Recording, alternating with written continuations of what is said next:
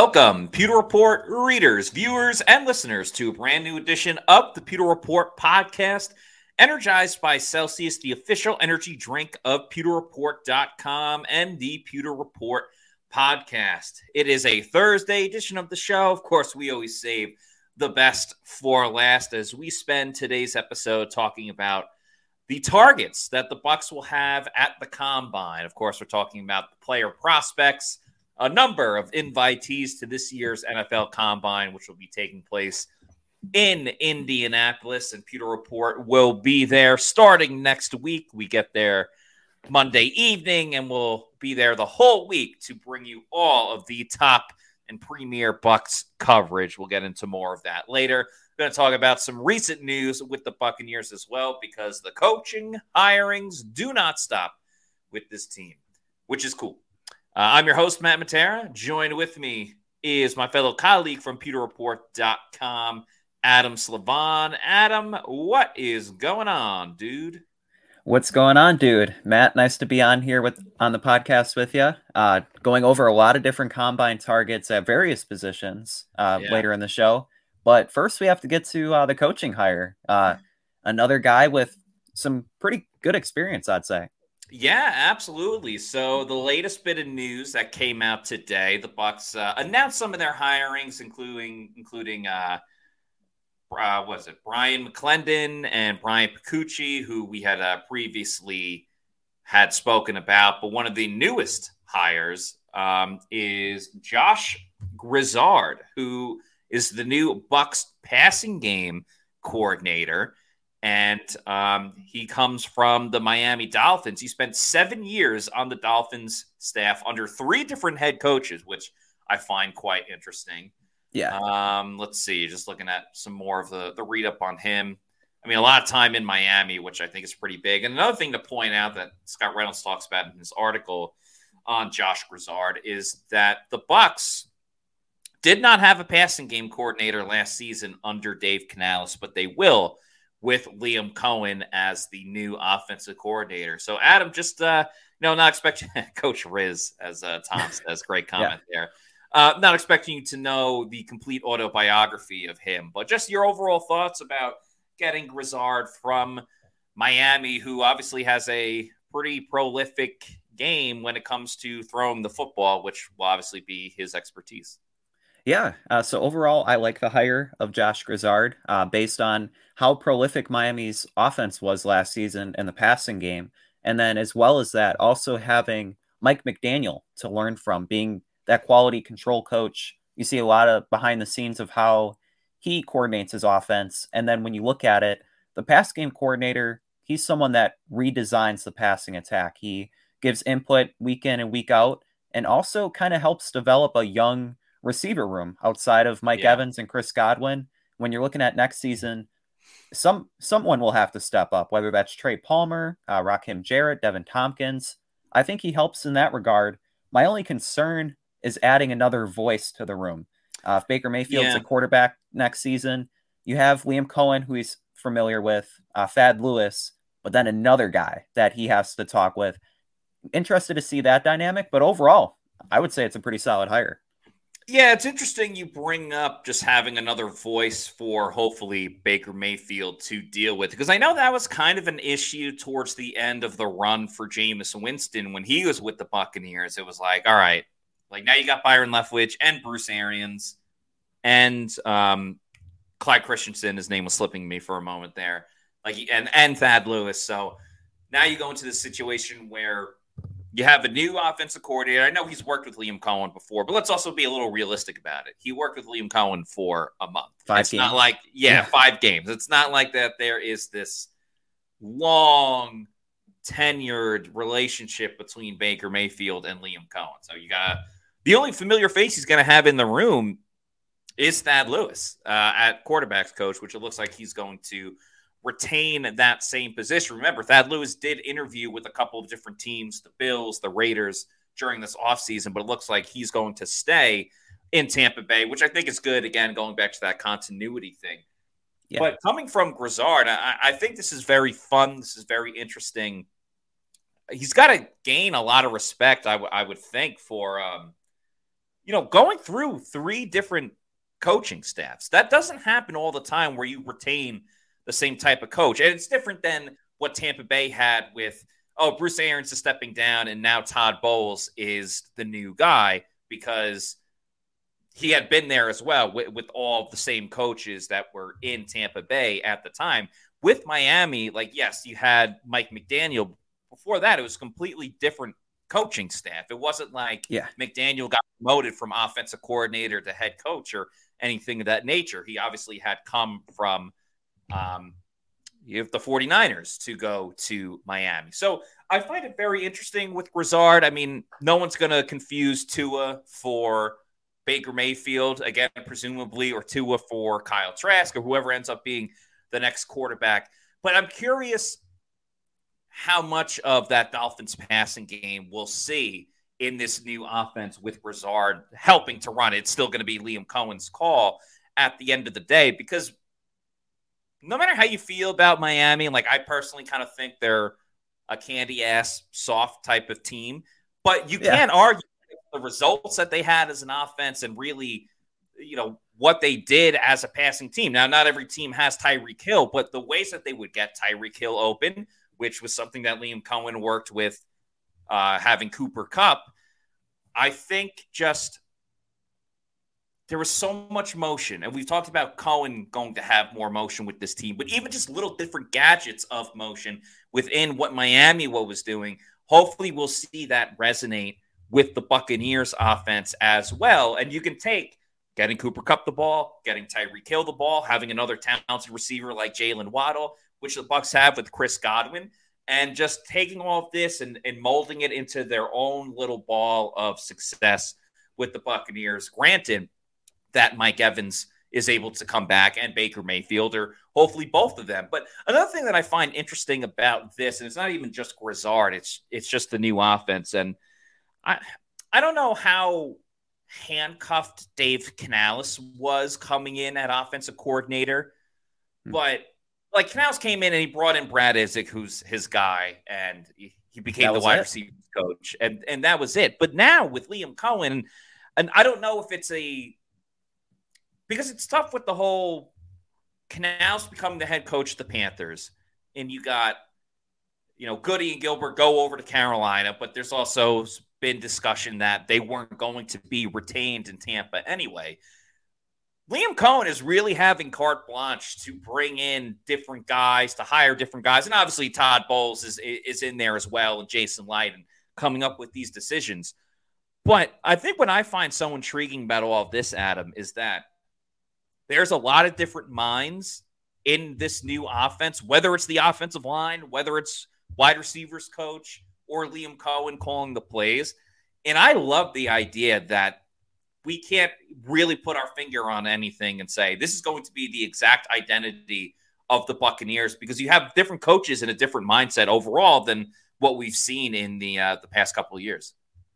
Yeah, I think you worded that really well. I wanted to go back to the point that you made on Jalen Waddle. So Grizzard was actually the wide receivers coach in 2020 and 2021. So when Waddle was coming in from Alabama, he kind of helped his development along that path into becoming a solid number 2 wide receiver, maybe one of the best wide receiver 2s in all the NFL, as he had to take a backseat to Tyreek Hill.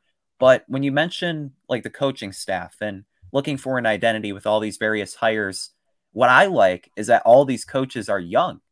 Grizzard, he's 34. You look around, you got Liam Cohen, he's 38. McClendon, he's a young guy. Just so many young coaches bringing a different voice and a different coaching philosophy. I think that's refreshing. And I think the offense this year, it's going to have some continuity, but it's also going to be refreshed with that new perspective. Yeah, I think that's a great take, Adam, because the NFL is always evolving. It's always interchanging. And I think for a long time, the NFL was just kind of a good old boys league. All right, you got fired here, but you end up, a lot of retreads. Because you have, a lot of retreads. And, sometimes it's okay to hire a coach that has coached somewhere else. I mean, I think the Chiefs made the right decision by going after Andy Reid after he was let go by the Eagles years ago. And clearly that turned out. And, I wouldn't I wouldn't fault any team. I know all the coaches have been decided now, but sorry, I feel a sneeze coming on. I wouldn't fault any team next season if they want to hire Mike Vrabel, who's not a coach right now, or Bill Belichick next year, or Pete Carroll or something like that, because all those guys have been established and they know what they're doing, and they've garnered a lot of respect, especially Pete Carroll and Bill Belichick, who have won Super Bowls. I mean, we don't have to go on the resume of Belichick alone, or even Pete Carroll for that nature. But I do think there is something about one going with the trends and advancing forward, and also getting ahead of the curve as well, which I think the Bucs are kind of doing a little bit with having a coach that has NFL and college experience and bringing in coaches that, yes, some are familiar with Liam Cohen, but not everyone's familiar with Cohen. Brian McClendon doesn't have a background with Liam Cohen. This new guy, Josh Grizzard, does not have a background with Liam Cohen. Everyone thought the Rams were crazy at the time when they hired Sean McVay to be their head coach, and clearly that paid off. You know, Shanahan going to the 49ers and seeing a new offense that really had not been seen before. McDaniel in Miami. And now, you get McDaniel from there, from the 49ers, and he goes to Miami. Now you're seeing what Miami is doing, putting up 70 points against the Broncos and things of that nature. So I think it's good overall that the Bucs are in a spot, or at least trying to get to that spot of like new, innovative, finding something different with this team. Yeah, for sure. And with so many question marks, building towards the future as well, like getting that young core in place, especially with the young wide receivers. Those guys are going to be around for a couple of years. So having a young guy like Grizzard coaching them up, it really can't hurt. No, it cannot. Another thing I wanted to talk about before we get into the draft, and you had kind of talked about some of the receivers earlier. A number of receivers ended up on the list for the Buccaneers. They revealed it today on their social medias. The Bucs' top 10 plays of the 2023 season. Thought it was quite a fun one for sure. I understand everyone, has the Bucs season in the rearview mirror. You're ready to move forward towards the draft and things like that. I also don't think it's the worst to, occasionally reminisce on what overall, in my opinion, was a good season for the Buccaneers. So just real quickly going down the list, the number 10 play was the David Moore touchdown, the catch and run against the Packers. Number 9, all right, got the volume of the game as well. Number 9 was the Antoine Winfield Jr. forced fumble at the goal line against the Falcons. Number 8 was when he did it against the Panthers in the last week of the regular season. I think both of those should be higher. I think I can understand the Falcons one. If the Bucs would have won, that should have been a lot higher. But the Panthers one, I mean, respectfully, that was a really great play. I agree with you. I thought it was a little too high at 8. Number 7 was the game-winning touchdown pass from Baker Mayfield to Cade Otton with 37 seconds to go against the Falcons, which, again, at the time, it was a 5-7 Bucs against the 6-6 Falcons, with Atlanta having beaten Tampa Bay earlier in the year. So it was really important that the Bucs won that game. That came in at 7. Number 6 was a 70-yard catch and run by Mike Evans against the Bears. Evans did not score a touchdown on this play. He got pushed out of bounds around the 7 or 8 yard line, but still 70 yards, big time play.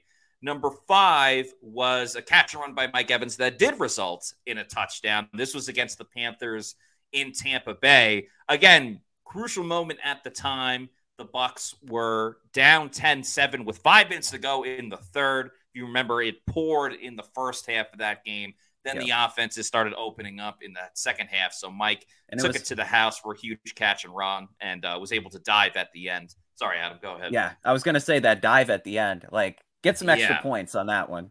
Exactly. Some style points for sure. Number 4, moving on, was the catch and run by number 4 was Bucs Eagles in the regular season when Mike Evans made a great one-handed catch over the middle. This one kind of gets lost in the shuffle a little bit because they were down 25-3 in the fourth quarter. So it was a sick play, but it didn't really have too much of an impact on the game. But nonetheless, a great catch by Mike Evans. Number 3, the Shaq Barrett pick 6. right near the goal line and scoring a touchdown against the Bears in week 2. Again, part of the reason why it was so big was the fact that the Bucs were up 20-17 with 2:04 to go in the game. So Bucs are trying to close it out. Number 2 was Trey Palmer, his catch and run against the Eagles in the playoff game. And then number 1, also in that wild card game against the Eagles, the touchdown to Chris Godwin from Baker Mayfield with the score 25-9. This pretty much, put the dagger into the Eagles, put the Bucs up. They ended up with that final score of 32-9. So overall, a lot of exciting plays. Adam, just I know you gave a little bit of feedback, but your thoughts about that list? Yeah, I think overall it was a really solid list. Number 1, you really can't go wrong with the Bucs playoff win, going with the play to secure it. It was a really nice play, by the way, with Mayfield like going off his back foot to throw it, and Chris Godwin just so happened to be there. So I think those 2 plays were really good, 1 and 2. Do think the Winfield ones could be a couple spots higher. On that Mike Evans Panthers play, I'd probably put that 3, but I can understand it being 5. Yeah, I'm not trying to nitpick too much. I'm certainly not complaining. It's supposed to be a fun list. We don't need to get heated about it. All good plays. I would say, yeah, exactly. All good plays. So we're kind of splitting hairs a little bit. And I do have a story on this that'll be coming out on PewterReport.com. If there were some honorable mentions or ones that could make the list, and I think what's also important with these top plays is not just that they're good plays, but I think the magnitude of it as well. Like the Cade Otton play on its own, it's like, all right, it was a solid play. But then when you add in that 37 seconds to go, you're down, it puts you ahead. Like, I think context is super important. Like that touchdown by Mike Evans against the Panthers. That is why if I were to take out one play on the top 10, I think it was play number 7 or 6. The 70-yard catch and run to Mike Evans was a great play. Don't get me wrong. But, like, he didn't score on the play, and he kind of pushed the guy to catch the ball in the first place. I have a couple of suggestions that I would replace that play with that did not make the list. So these are my honorable mentions, if you will. One of them, I'm trying to remember, I had 4. 3 of them are popping to my head. I might have to go back to that article real quick. But one of them is also from that Bucs-Bears game in week 2. It's the touchdown that Mike Evans scored in the game. Because if you guys recall, it was a 3rd and 14, if I'm not mistaken. And it was in the third quarter. Bucs were up 13-10, so it was still very close. A 3rd and 14 and went about 32 yards. Baker threw it off his back foot, so it wasn't even like he was properly in the right spot to throw because he had to get rid of it before the pass rush came. And Mike just got behind the defense, jumped, made the catch, got it before the safety was able to come over. So that's one play that I would have thrown in there. I think the interception by Will Golston, I think might deserve some consideration. Again, like I get it, they lost the game, but in the moment, Anthony really Jr. Force blitzes, knocks the play down. Yeah, I mean, you don't see a defensive lineman getting interceptions really ever. So the fact that it was Will Golston, a guy that's been with the Buccaneers for so long, I think is would have been a cool little nod. Like maybe put that at number 10 or something like that. Air Cecil with the great suggestion. I didn't even think of this one. Yeah. Actually getting credit for stopping the tush push or the brotherly shove should be in there. I agree with that. If you want to put that on the list, I think that would be great too. The 2 other ones I had were also from that playoff game against the Eagles, the touchdown by David Moore. I know it's kind of similar to the Packers game, but it put them up 10-0 at the time. It was only 3-0. Granted, it was in the first quarter, but he caught it on the left side and went for 32 yards, catch and run, started on the left side, cut into the middle, and reached the end zone. I think that one should deserve some recognition maybe. And then the last one I have, I know we already had the Packers game in there, but I think this kind of adds to just how great of a game it was for Baker Mayfield having a perfect passer rating. And that was his touchdown to Rachaad White, where Rachaad White lined up in the backfield, ran a vertical route, got past the weak side linebacker on the play and then made one guy miss after he caught the ball and scored a touchdown. I think that just kind of really did a good job of encapsulating the day that Baker Mayfield had. And maybe you just put that whole game on the list as number 10 and be like, hey, look, Baker balled out. But those would be some of my suggestions. Again, there's nothing wrong with the list that was had. Just a couple of things I would have considered for sure. Yeah, off the top of my head, I was definitely going to say Rachaad White. You got to put him in there somewhere just for his passing game skills. Either the Packers game or I think the Saints game. They called like 4 verticals and they had Rachaad White come out of the backfield and like he made a really good play to score a touchdown. So Rachaad White, put him in there somewhere. I think you have a nice list. Thank you. I appreciate that. So, yeah, a great list overall. Fun to kind of get back into it and look back at that season. Like I said, a number of things to consider. Kind of like how you got a lot of things to consider when choosing a Celsius energy drink, which is the official energy drink of the Pewter Report podcast. I say there's a lot of things to consider just because there's so many awesome, delicious flavors of Celsius to choose from, including their newest line of Celsius energy drinks, the Celsius Essentials. The Celsius Essentials are put together with 270 milligrams of caffeine. These are tall boy flavors. They are a little bit bigger than the regular cans. That's why they're called tall boys. Check out their flavors, the Blue Crush, the Dragonberry, a couple of other great flavors of Celsius. It's an unbeatable combination of ingredients that support your physical and cognitive performances. You can get Celsius Essentials nationwide at 7-Elevens. You can also pick up their 3-flavor variety packs over at Walmart, and you can go on Amazon and pick them up as well. So if you're looking to find a Celsius or Celsius Essential, could be those Celsius Essentials flavors. Maybe it's the OG flavors, the cucumber lime, the sparkling orange, sparkling watermelon.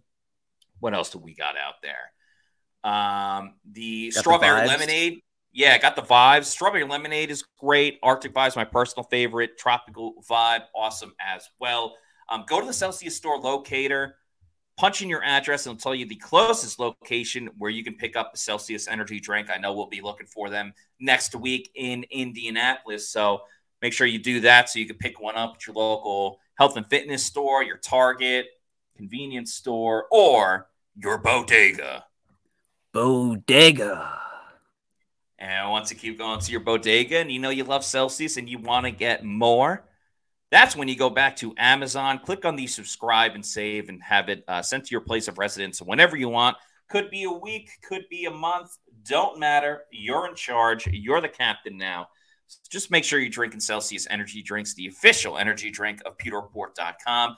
Make Celsius your number one pick. Celsius, the official energy drink of the Pewter Report podcast. All right, it's right about that time to talk about the NFL draft and the combine. But first, we got a super chat, and you know our rule. If you super chat us, we answer your question as soon as we possibly can. So I want to give a big thank you to Kelly Dwight Fields for the $1.99 super chat. Thank you, Kelly. KDF, you, Kelly. I'll call you. Do you think Joe Tryon-Shoyinka will improve next year? Good question. Bit of a loaded question with Joe Tryon-Shoyinka, and one that we can't fully answer just based on the gravity of the outside linebacker position for the Buccaneers. So for the Pewter people watching right now, or anyone that's going to be listening to us later or whenever at your convenience when you're watching or listening to the show, yesterday's episode, we talked all about cap casualties and who might get cut from the Bucs in order to create some more cap room and things of that nature. And one of the biggest guys we talked about was Shaq Barrett. Now, letting go of Shaq doesn't save the Bucs a ton of money. It really doesn't do much for the cap room. It just saves them from spending more money and putting more money towards Shaq Barrett. So with Shaq out of the mix, if they do decide to release Shaq, odds are the Bucs are still going to end up drafting an edge rusher in an early round could quite possibly be the first round, too. With all of that said, if they decide not to go that route and they decide to not go in a free agency type of route, you do have JTS there that has starting experience, not the starting experience I think that everybody would want. So it's interesting looking at the season, last season, and looking forward to next season for JTS, because I still do think that there are positives with him. He stops the run quite well. And when he got demoted and Yaya Diaby became the starter, Joe Tryanchenko upped his game. And I think he had 5 sacks last season, which technically was an improvement from what he did before. He had the big sack against the Panthers, a strip sack, that last game of the regular season that got the Bucs into the playoffs. So do I think he can improve next year? Yes. Especially because it's going to be a contract year. They're not going to give Joe Tryanchenko that 5th-year option that first-round picks get. So guys are technically, or typically, I should say, motivated when they are in a contract season. Will he improve? He's had a lot of opportunities to improve, but now his back is really against the wall more than it ever has been. And I think that lit a fire in him a little bit last season when he did get his playing time decrease. I think he played better. And now he's in a fighting opportunity to regain that starter role. It's not going to be handed to him by any means. I mean, really the only guy you could pencil in at outside linebacker is Yaya Diaby to be a starter. And who knows how this draft will go. Yeah, you make some great points there. When going over Joe Tryanchenko, I still think he's young enough to develop, but you've kind of been waiting for that development. You were looking at it in 2022, his second season. Could he be that 10-sack guy? Missed some opportunities. Last year, you're looking at it. Hey, can he solidify himself as that number 2 edge rusher? And he kind of got lost in the shuffle a little bit with Yaya Diaby really emerging as a starter. Now, when you're looking ahead at this next season, you have Yaya and Joe Tryanchenko playing on his 5th-year option. Will that motivate him? I think you make a great point. With his back against the wall, can he start to produce? He could, but you can't expect it at the same time. Yeah, and it's so funny because, like, he was a rookie in 2021. Going to that 2022 season, I was as high as anyone on Joe Tryanchenko. I mean, he looks the part, and there's just something missing with him a little bit. And it's crazy to think, Adam. I did bring this up on yesterday's show, but I think it's important to reiterate. With what we think is going to happen to Shaq Barrett, and given that this could be Joe Tryanchenko's last year in Tampa, Anthony Nelson is also on the last year of his contract. So, yes, you got to go through this whole season, and very, very long way to go. But next off season, this outside linebacker room can look extremely different. Like, you're only going to have Yaya under contract. Yes, you'll have like Marquise Watts and Jose Ramirez, but Jose Ramirez was a 7th-round pick. Marquise Watts, while a lot of people like him, and you've written some stuff about Marquise Watts lately, he is an undrafted free agent for a reason. Maybe he's the next Bryce Huff, and that would be great for the Buccaneers. But outside of that, you're going to have a lot of new faces at outside linebacker for the Bucs next season. And it's just so odd to say out loud because there's been a lot of stability from that unit really since 2019 when it was Shaq and JPP. And sure, JPP left after 2021, and there are some moving parts season in and season out, but that group was as rock solid as really any position the Bucs had on their roster. Yeah, a lot of those core guys from the Super Bowl are still there. You mentioned Anthony Nelson, Cam Gill. Like, those guys have been around a while, and it's crazy to think about next season. It might just be Diaby looking around like, hey, where's everybody? Yeah. So it'll be interesting, and that kind of also reinforces the need for another edge rusher. And hey, no better time to start looking than at the NFL Combine. Absolutely, Adam. Fantastic segue right there. So let's start with outside linebacker and just the overall needs of the Buccaneers. So outside linebacker clearly is one of them, especially if Shaq Barrett is let go, kind of like how we project is going to happen. Some of the other needs for the Buccaneers, and feel free to put in the comments, Peter, people, what you think is a need for the Bucs or the top need for Tampa Bay as well. Interior offensive line is clearly up there as well. Strong safety, I think, no pun intended, is a safe bet too. Tight end and running back as well. Probably the top needs for the Buccaneers, and quarterback if doesn't work out with Baker Mayfield. But outside linebacker has been examined a lot by PeterReport.com. In the first mock draft, Scott Reynolds goes with Alabama edge rusher Chris Braswell, with his first round pick. And then in his second mock draft 2.0, he has the Bucs taking Penn State outside linebacker Adisa Isaac in round 2. So SR pulling no punches right away with these outside linebacker picks going in round 1 and round 2. I mean, how likely is it that the Bucs go with the outside linebacker that early in the draft? To me, I think it's likely. When you're looking at edge rusher, you need that guy that can come in and produce. Whether that's replacing Shaq Barrett, maybe taking the role of Joe Tryon-Shoyinka, they need that guy that can transform the defense. Recently, I wrote about how the Bucs can take the next level, and that really starts with having that TJ Watt, Myles Garrett level of player where defenses really have to game plan against them, and it gives everyone else around them opportunities. So you mentioned Braswell and Isaac, two guys we actually saw at the Senior Bowl. They're going to be kind of on our radar as Bucs targets at the Combine. But I'm also curious to see Jared Verse from FSU. Mm-hmm. He's somebody, if he falls to 26, he could be a great option. Dallas Turner, Braswell's Alabama teammate, he could be an option. And Chop Robinson played alongside Adisa Isaac. I'm really curious to see how he tests. I noted that he ran a 4.47 before this past college season at edge rusher. That's like blazing speed. Yeah, that is. So I mean, there's quite a few options. Is there anyone in particular you have your eye on? Yeah, so Jared Verse, and, granted, I watch a lot more Florida State than I do some of the other schools, so I don't want this to come off as like bias and homer, but I enjoyed the story of Jared Verse so much. He played at the University of Albany, SUNY Albany, which stands for State University of New York.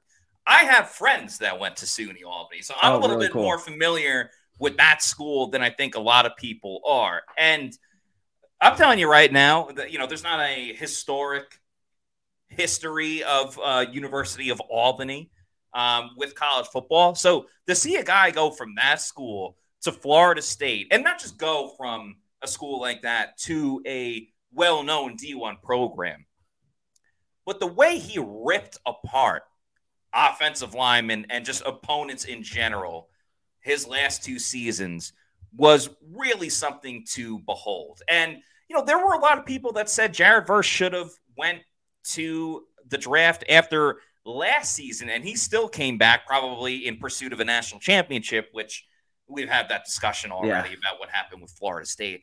But I also felt that was very important for him because, his 20, what year are we now? 2024. So his 2022 season, his first year with Florida State, he kind of burst onto the scene and everyone was like, whoa, like, who is this guy?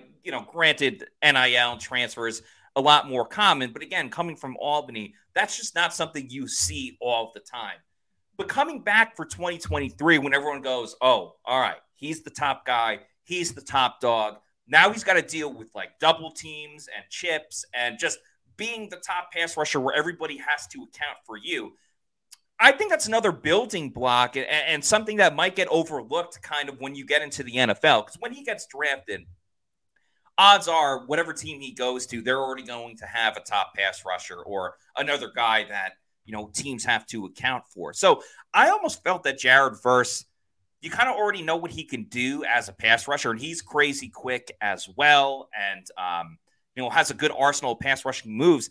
I actually think he greatly developed his game in terms of stopping the run and how to examine an offense and what kind of system the offense is running. Because I think last year, again, just like watching some tape and watching sorry, my hair's all over the place, and watching some the games as well, he's pointing stuff out and saying, like, it's a sweep this way, it's a sweep this way. way more than he did the year before. So I actually think staying back at Florida State, while yes, it helped the defense because he's a great player, actually helped develop him as an overall full complete player than just, hey, this is a dude that can pass rush. So I'm very excited about him. Chop Robinson is a very interesting case. I mean, already an intriguing guy, like doesn't wear any tape, doesn't wear gloves, like literally just puts on the helmet and uniform and heads out there and kind of does his thing. So if Jared Verse drops to when the Bucs are picking at 26 or whatever it is, I think I think it's a no-brainer. You take Jared Verse, you add in a little bit of the fact that he played at Florida State. It's a little more polarizing whether a Gator or a Seminole comes to the Tampa Bay Buccaneers. I think that would be big time if they were able to get him. I'm very, very, very intrigued by Laitu Latu, the edge rusher from UCLA, because we all got to see him up close and personal at the Senior Bowl. I think he did a really good job against the competition. He is lightning quick. Lightning quick. But as Bat W says, first at 26, no, that won't happen. Hey, you never know. You never know, especially if there's a lot of offense that goes early in the draft. But I can't help but feel, just again, eye test watching Laitu Latu, and he's got a pretty good swim move as well. So he's not just like, hey, I'm going to beat you off the snap with my first step. Part of me just feels like he's not big enough to be an edge rusher. He's very slim. He's lanky. He's a little bit of a string bean. And I just feel like Laitu Latu against Tristan Wirfs, I feel like Tristan Wirfs would rip his head off. Like he's just, that's fair. Tristan's that quick. He's that powerful. Or Laitu Latu against like Penei Sewell. I think Sewell will rip him apart limb from limb. I'm very sorry to UCLA fans and Laitu Latu, but like, is his quickness enough? And obviously, like, he'll go into the weight room and he'll try to get bigger.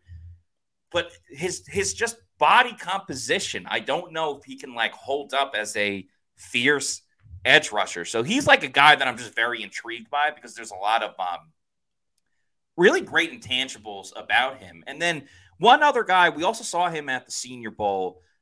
Someone had him in the comments before. He's listed as a defensive tackle, but at the Senior Bowl, he lined up at edge rusher a lot. So I think he can play a little bit of everywhere. That's Darius Robinson from Missouri. I thought, as Mark says, Latu's moves are quick. I don't think he'll test athletically fast. Yeah, I see that. Robinson was a guy that he has the size that I'm looking for. Maybe it could be a tick faster, but he's got power for days and days and days. So Robinson certainly is another dude that I'm like, all right, if you put together all the pieces, he's the whole package. And the fact that he can line up anywhere, I mean, that's a dream to Todd Bowles. He loves those type of players. Yeah, and Robinson, I think he's like 285 pounds. Yeah, he could even be like, he's a little bit bigger than Kalijah Cansey, to put that in perspective. And the fact that he could either come off the edge, I really like him in a 3-4 being that other defensive lineman.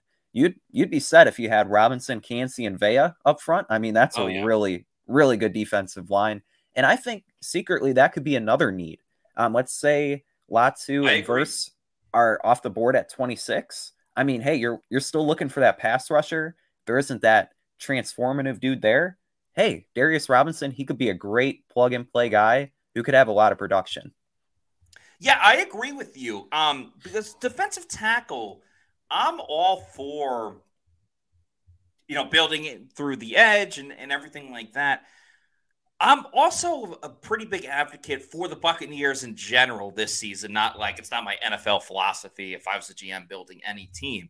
But and I know I praised him before with the interception he had. I'm fine if the Bucs want to get younger and more youthful across the entire defensive line with guys that they know will be in a solid rotation. I like Will Golston. I thought he was better this year than last year. And I like Greg Gaines. Greg Gaines showed that he can get after the quarterback a little bit. But if you look at like the long-term future of the Buccaneers, and you got a great 1-2 combo with Kalijah Cansey and Vita Vea. But Yep. after that, what do you really have? Like Greg Gaines, awesome chemistry with the team. I'm fine if they re-sign him. He's obviously a former Washington Husky. He's tight with Vita Vea. He's tight with JTS. Kate Otten on the other side. By the way, congratulations to Kate Otten and his wife. They announced that his wife is pregnant with a baby. So shout out to them. But he's going to be 1 year contract after 1 year contract after 1 year contract. You know, like he's not he's not going to get a 4-year deal like, oh, he's going to be in Tampa for quite a while. I would rather the Bucs start now with you got Vea, you got Kalijah Cansey in there. Deidrin Sanat is a guy that's been there for a couple of seasons. You're not going to ask him to play more, but you have some stability there. I'm all for having guys that are going to play a substantial amount, like those backups after Vea and Kalijah Cansey, because the Bucs do rotate their D-line. They do have Logan Hall as well, and I guess he's a big key into all of this. I'm fine with them drafting another D lineman, second or third round, and just keep that rotation going, keep it youthful, and you can kind of move on from Will Golston and Greg Gaines if they so choose, if they can't get him for the right price that they want to get. Yeah, I agree with you there. I did want to ask you another need, sticking with the defense. How about defensive back? Josh Capo wrote an article recently about Carlton Davis perhaps being traded. Do you see that, if that were to happen, also being a need kind of for the same point, because you have Jamel Dean, Zion McCollum, who else? Could they draft another defensive back?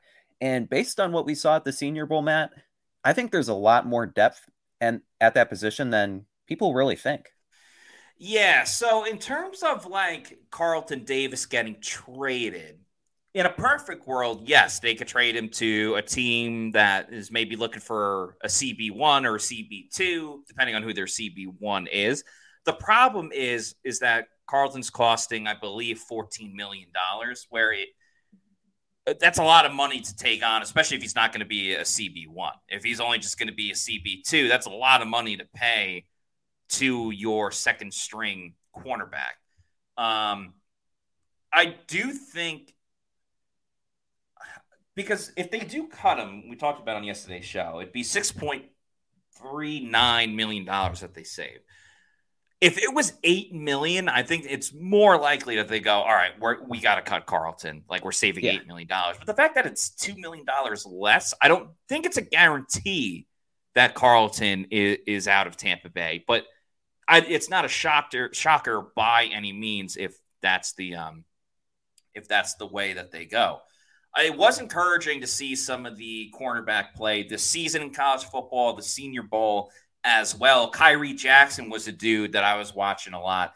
Tall, lanky, could get his hands on the football, very, very fast. And if the Bucs are going to take a corner, really anywhere in the secondary, I think they have to get a guy that is a ball hawk. I don't care if he gets burned in coverage. I really don't. They got to get a guy that can take the ball away, because you got another cover guy in Jamel Dean. Zion McCollum proved that he can be a starter, but what happens if Zion goes down, or Jamel Dean, who gets injured every single season? What do you do after Jamel Dean? Do you put D. Delaney in there? I'm fine with that for like 2 games, but do you trust D. Delaney for a full 17-game season? I don't necessarily know. Where do you go after that? That's the big question for the Buccaneers. And it's tough with Carlton again, because he doesn't take the ball away and he is injured. He's good when he's in. If he only had one of those issues, if it was either just gets injured or he plays a lot but doesn't take the ball away, I don't even think we're having this conversation. But the fact that it's both is what the biggest issue is. Yeah, he hasn't really played a full season, if my memory serves correctly, throughout his career. And then you kind of already have that with Jamel Dean, too, kind of the same story, where the availability is a question mark. I mean, Zion McCollum stepped in, played the most of any cornerback for the Bucs this season. And mentioning McCollum, I think it's funny, like a what if, because in the 5th round when the Bucs picked him, Tariq Woolen went just before him, Yeah. and so did Deron Bland from the Cowboys. Right? And both of those guys are like two of the best playmakers at the position. It's like if you had one of those guys instead, I mean, Crazy. the secondary would be in such a better shape in having that playmaker. But to your point, I think corner could be a really big need. Two guys at the combine that we didn't see at the Senior Bowl would be Cooper DeJean from Iowa, Yep. and then Nate Wiggins from Clemson. I think could both be first round options, but at the same time, it's not the biggest need. I think edges and then also the interior offensive line. Yeah. Yeah, absolutely. A lot of good choices there, and definitely a need for sure. I'll tell you this: if you're in the need of buying a home and you're working with realtors, you need someone that you are going to get along with, that you can work with together, and that ultimately can get you the dream house that you are looking for. And if you're going to be doing so, I cannot recommend enough working with Eric and Caitlin Gross of the Eric Gross Realty Group, the official realty group of pewterreport.com. It takes a full team effort to win a football game, and it takes a full team effort to win in real estate. The Eric Gross Group has done hundreds of transactions in this crazy real estate market and has experience in all types of situations. Eric is an avid Pewter Report reader with a Tampa native whose father was stationed at MacDill Air Force Base. He and his team have the market knowledge, top-notch communication, and commitment to excellent service that helps set them apart. With their strong team of vendors and a network of over 85,000 agents, the Eric Gross Group will turn your dream of buying or selling a home into a reality. Their clients are not just transactions, they are lifelong friendships. Don't let the stress of buying or selling a home keep you out of the game. Let the Eric Gross Group take the pressure off. You can find them on Facebook and Instagram at Eric Gross Group. Check out their website at housesinfla.com or give them a call at 513-907-4271. That's housesinfla.com, and their number is 513-907-4271. No matter where you are in your home ownership journey, you'll feel welcome with the Eric Gross Group, the official realty group of pewterreport.com. Shout out to Eric. He's been on the show a couple of times. Great knowledge of the Buccaneers and a huge fan, and looking forward to having him on again soon. Adam, let's talk a little bit about the offensive side of the football. Biggest needs, we already spoke about a little bit, but any players that kind of catch your eye that you would like to see the Buccaneers pursue? At any position on offense? Yeah, anywhere, man. Have at it. Okay. Carte blanche. Ooh, all right. So there's a few names I'm thinking of. Running back, not the biggest need. A lot of the guys, prospect-wise, maybe profile is late day 2, early day 3. But Wisconsin's Braylon Allen is a big power back, 238 pounds. Mm-hmm. Really curious to see how he tests. He could run in the 4.4s, which at that size, I mean, you would take all day. And having that power back complement to Rachaad White is really intriguing. Blake Corum had 27 touchdowns, 27 for Michigan last season. Right. Trey Benson from Florida State, another Seminole. Ray Davis, the Liam Cohen connection. And then also really good receiving back, Frank Gore Jr. Another Frank Gore. You took mine. I'm like, well, he's got NFL blood in him. And let's see, the last time the Bucs drafted a player whose dad was in the NFL, it kind of worked with Antoine Winfield Jr., so why not go back to that well? Yeah, great point. But those 5 running backs, I think, all offer something different, and each could be a really intriguing option. Yeah, no question about it. I really like the Gore one for sure. A couple of guys I would consider. One of them we saw, kind of going with the Brian McClendon connection here. McClendon obviously was with Georgia, so I think Dejon Edwards, who we got to see at the Senior Bowl, could be a guy, has some receiving prowess and can kind of lay the lumber down a little bit as well. The other Georgia running back, Kendall Milton, I think would be an exciting type of player. So those are 2 running backs that I kind of have my eye on. I know Josh Capo and Scott are pretty big on Kimani Vidal from Troy. I think they saw some things in him. Bucky Irving, of course, as I rock my Bucky shirt today, out of Oregon, is another guy to keep an eye on for the draft and the Senior Bowl. But I want to talk a little bit about the wide receivers because there is a wealth of wide receivers this year. And I think wide receivers should be big on the Bucs board, regardless of what is decided about Mike Evans, or really what Mike Evans decides, because we know how the Bucs feel. If Mike is back, let me retract that. If Mike does not return, I think, honestly, you go wide receiver in the first round. I agree. Because I don't, and we'll see what happens with free agency, and that comes first. So by the time the draft gets here, we'll kind of know the wide receiver room for the Buccaneers. But as it stands right now, I think we like the potential of Trey Palmer. He definitely had his moments, last year with what he can do for the team. That touchdown against the Eagles that we talked about earlier. But the idea of Chris Godwin is wide receiver 1, Trey Palmer is wide receiver 2, Rakim Jarrett 3, Devin Tompkins 4. Each of them are a spot too high there, in my opinion. Exactly, Adam. Exactly. So you need a guy to come in. Keon Coleman, I would absolutely love. He's got the speed. He can do some punt returner stuff. Balled out at Florida State last year. Who is the Washington wide receiver, Romeo Odunze? I don't know if he'll be there when the Bucs are on the clock, but he's a guy that really, really excites me. Absolutely. Johnny Wilson, also from Florida State. He's got gigantic size. I worry about his speed a little bit and his route running, but he has the size, and he had a fair amount of drop. So he's a guy that I wouldn't take early, but say Mike is back and you got that secure. If Johnny Wilson's there in the 5th round, I think Johnny Wilson would be kind of interesting just given his overall size. And another dude, he was on the cover as well, Ricky Pearsall. Just flashy, tons of speed, can jump, get after the football. Another guy that was very, very exciting. Obviously, Brendan Rice, we talked about before, the son of Jerry Rice. Malik Neighbors, I really enjoy, but he's not going to be there. He's not going to be there when the Bucs draft. But again, just exciting player to watch. A lot of great options, though, wide receiver. Yeah, you mentioned Brian McClendon. So there's 3 names that you didn't mention that were coached under McClendon at some point in their college career. I think could be intriguing. Troy Franklin from Oregon. Mm-hmm. You have Ladd McConkey from Georgia. Yes, and then you got the Georgia connection again. Yeah, and then also Donnie Mitchell. Even though he went to Texas, he spent the 2022 season at Georgia.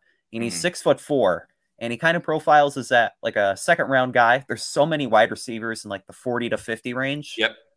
Definitely could maybe see him as a second-round target, but there's so many wide receivers. It's kind of pick your flavor. What kind of receiver you want? You want that slot guy, the speed, the size. I mean, there's so many options to consider. I think the Bucs should draft a wide receiver, but a lot of that does depend on Mike Evans. It does, absolutely. And whichever new wide receiver that they pick, you might be able to choose the higher or lower on their stats over on Underdog Fantasy when football season comes around. But you don't have to wait until football season. Underdog Fantasy has props and all that fun stuff for all the major sports. The NBA is back tonight. My New York Knicks play against the Philadelphia 76ers. I think the Bucs play tonight, too, the Milwaukee Bucks.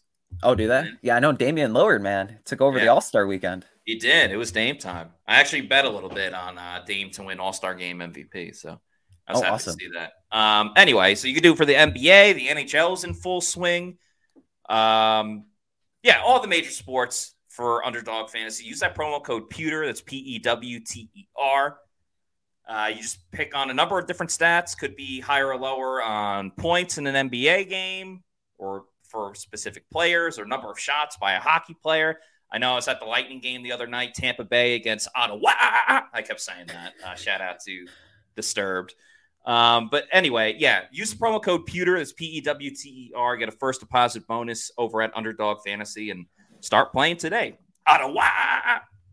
I could not stop saying that the other night. It sucked that the Lightning lost because they've been playing terribly lately and had good seats for the game, but they lost. But anyway, let's talk about that offensive line, Adam, as we wrap up the show. I think there's two big names out there. Those are the guys that I've paid attention to. But your thoughts there? Yeah, so obviously JPJ and Graham Barton are going to be two names to watch at the Combine. First-round guys, plug-and-play starters. Looking past that, though, I think seeing Zach Frazier, seeing how he does, we didn't really see him too much at the Senior Bowl. Right. Cedric Van Pran, the Georgia center, again, that Georgia connection, could be intriguing as maybe round 3, round 4. And then you also have Troy Fautanu, the Washington guard, or the Washington tackle, but he's projected with his arm size, I think it's 32 inches, kind of being that left guard. And I'm still going to stick with the point that I think the Bucs should go with a veteran center if Jackson Powers-Johnson isn't available, because you kind of want that communication leading the middle of the offensive line. But when it comes to the guards, could see like Jason Light doing Jason Light things, getting that tackle, moving him inside to guard. Could see that as an option as well. Yeah, it's always tough with some of these offensive linemen that are like tackles. It's like, will they move into guard? Like, is it dependent on the team itself? Like a guy such as like Roger Rosengarten from Washington, I really like. Yeah. He's probably going to stay an offensive tackle though. Who was it? Fuanga from Oregon State was another guy that like tackle, but he has played other positions. Like, will he move to a different spot? It's kind of always beauty is in the eye of the beholder when it comes to that situation. But those are some guys that have had some moments during this draft process. I kind of feel like it's Powers Johnson and Barton or bust when it comes to the Bucs, because there's no doubt that they have to upgrade that position over at center. And if you want to upgrade your finances, make sure that they're in the best position possible. It's best to work with Muni Financial. At Muni Financial, we help you live in the now. Dude, congratulations. We're so happy for you. Thank you. And even though the now may feel very different, you still need to plan for the future. How's retirement treating you? Oh, just fantastic. I know I say it all the time, but you really got to come up to Colorado. Let's do it. All right. Yeah. We can help you develop that plan to keep you on track so you can still prepare for tomorrow, today. Muni Financial. Plan ahead. Stay ahead. That's right. Muni Financial has proudly been serving clients across the country since 1980. They got advisory services, investment banking, annuities, and sales and trading. They can help set up a college account for your child as well. And the cool thing is they got a Muni Financial all over, not just in Colorado, not just in Tampa. You can be in Indianapolis. You can be in Dallas. You can be in Oregon. You can be anywhere, really, or, somewhere like Connecticut, too. So check out Muni Financial. Give them a call. Get a free consultation. It cannot hurt at all. So please help out our sponsors, including Muni Financial. Give them a call and get that free consultation today. All right, guys, we have a ton of great stuff coming up. There will be no show on Monday as we jettison over to Indianapolis for the NFL Combine. So no show on Monday, but we will have shows Tuesday, Wednesday, Thursday, and Friday. So we're just shifting everything a day. And Tuesday's show, a very, very big one, that'll start at prime time at 7 o'clock. We will hear from Todd Bowles and Jason Light, their thoughts on the offseason, what their plans are with the Bucs heading into 2024, the 2024 season. It already is this year. And what the plans are for the Bucs. So a lot of great stuff.